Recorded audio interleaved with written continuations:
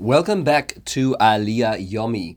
Today we're going to be learning together Balak Revi'i, the fourth Aliyah in Parshas Balak. The topic of this Aliyah is Bilam's first blessing.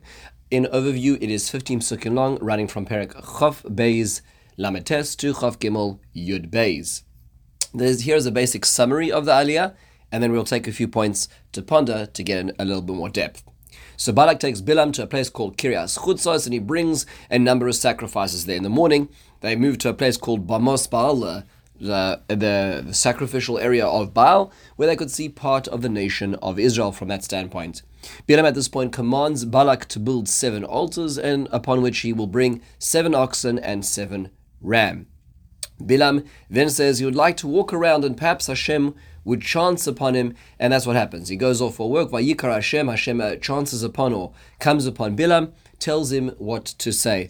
And off he goes, he comes back to Balak, he returns to him, and he gives him the following parable. Here's sort of general summary. It's obviously the words require a lot more depth. Every letter, every word over here is of great significance. We're not going to be able to cover most of the depth in our very short time. So he says that he's been summoned to curse Israel, but he can't curse what Hashem is not cursed. He cannot curse when Hashem is not angry.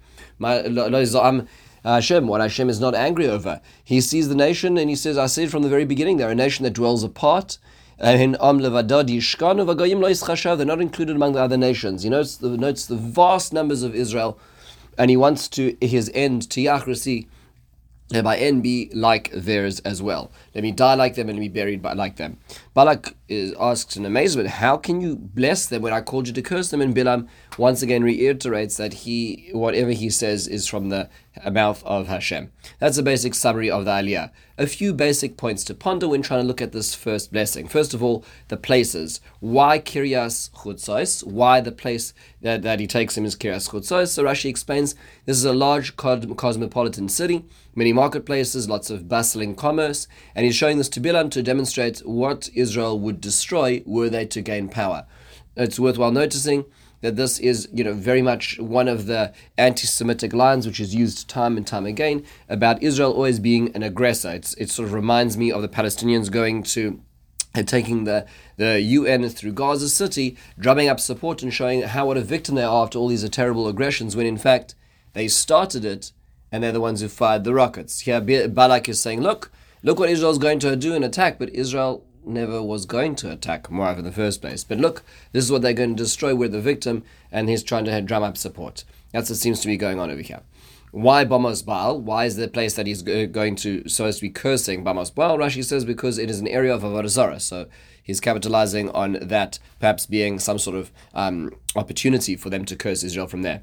Why the 7 altars? Why does Bilam tell him to build 7 altars? Lots of fascinating suggestions. The Rashbam says he knew he had to act beyond what Hashem allowed him to, so meaning to say he had to go around the system of Hashem, but he's still trying to use the system at the same time. So he's trying to curry favor in Hashem's eyes, using the system, but also working around the system at the same time. Rashi says it's because the patriarchs built 7 altars. Avram built 4, Yitzhak built 1, Yaakov built 2, if you go through the stories of the Avos, and therefore corresponding to all of their efforts, he's trying to, we'll call it, harness that power, that building 7, and saying, look, I did more than all of them, or the same as all of them in all of their lifetimes put together. The Ibn Ezra points out that there are much deeper understandings as to why the number 7 is significant over here, and he says that people who understand Kabbalistic ideas would understand what's going on over here. The Baal term adds in another aspect, and that is that Eov built 7 altars as well when he wanted to reach Hashem. It also could correspond to the 7 mitzvahs b'nei Noach. The 7, we'll call it commandments that the nations outside of Israel have to fulfill, and perhaps almost as a signifying that we are doing everything we can, so please listen to us. It should be noted, interestingly enough, Kabbalistically, that the Chidah points out in Sefer Melachim Beis, Perek Beis, there are 42 children killed by bears who, before taunting the prophet Elisha upon his becoming a prophet, and the Chidah points out that those 42 children were actually souls that had been trapped by the zechus, the merit of these karbonos. These souls had been trapped by the karbonos, and these souls entered the world through sin. They were born through conception on Yom Kippur, and the way that they were freed from being trapped by these karbonos was when Elisha essentially released these bears upon them, therefore sort of filling the circuit, completing the circuit for these very sad souls which had been trapped. Just a complex aspect of some of the Kabbalistic aspects of the background of this. Now, another question. Why is it that he only shows him a part of the people? So it's very important to notice that when you want to criticize anyone or anything, just make sure you don't have the full picture. You want to understand. You want to be able to level an argument which is illegitimate. Well, just look at half the story. Just look at half of the picture. You'll always have something to say. If you don't understand everything, then you're always going to have a criticism. If you don't know the full picture, you will always find what you think is a legitimate complaint. So look at a little bit of Israel and find a criticism because you're not looking at the full people. That's the way to do it. It's important to realize this because most people today pontificate based on headlines rather than even in-depth research. Most people make their judgments based on their simple, very limited viewpoint about the way that a particular administration, a particular policy is put into practice without even realizing the full context for it as well. Very important perspective in terms of having full or partial perspective, and they were manipulating partial perspective to create curses. Now, how was it that Bilam actually received prophecy? It's important that his notion was the idea of Ulai Kore Po, maybe Hashem will chance upon me, as opposed to Vayikra, where Hashem directly called to Moshe. Here he was called upon indirectly, almost as happenstance. Hashem doesn't want to even give him the honor of interacting with him directly, and that's why it's Vayikar, it's Mikre, it is happenstance in which he interacts with him as well. Finally, what does it mean that Hashem was getting angry? That Hashem wasn't getting angry. The Gemara in Brachos and Daf Zayin tells us that Hashem gets angry for a fraction of a moment every day.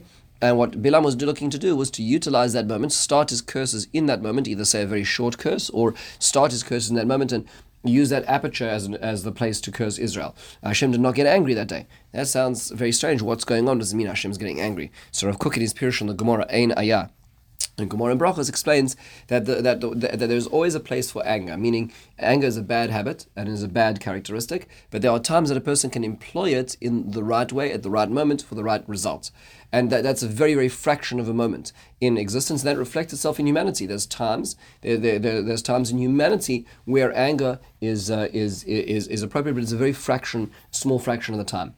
And that Hashem's anger, so to speak, is dependent on, we'll call it the corruption or the anger in the people. What Balaam was looking to do was to expand the corruption in the people, which would reflect the anger in Hashem's world, which means to say it's not so much about doing hocus pocus with Hashem, but it's really about trying to find an aperture in the people. Let's try to manipulate, expand some aspect of anger which reflects itself in distaste and sin in the people. Let's try to expand that, which will lead to more anger in Hashem. But they were at such a high level that was not a successful plan. These are some of the main points in this Aliyah. We can now conclude the first blessing of Bilam, and we'll move into the second one in Aliyah Chameshi. Have a wonderful, meaningful day.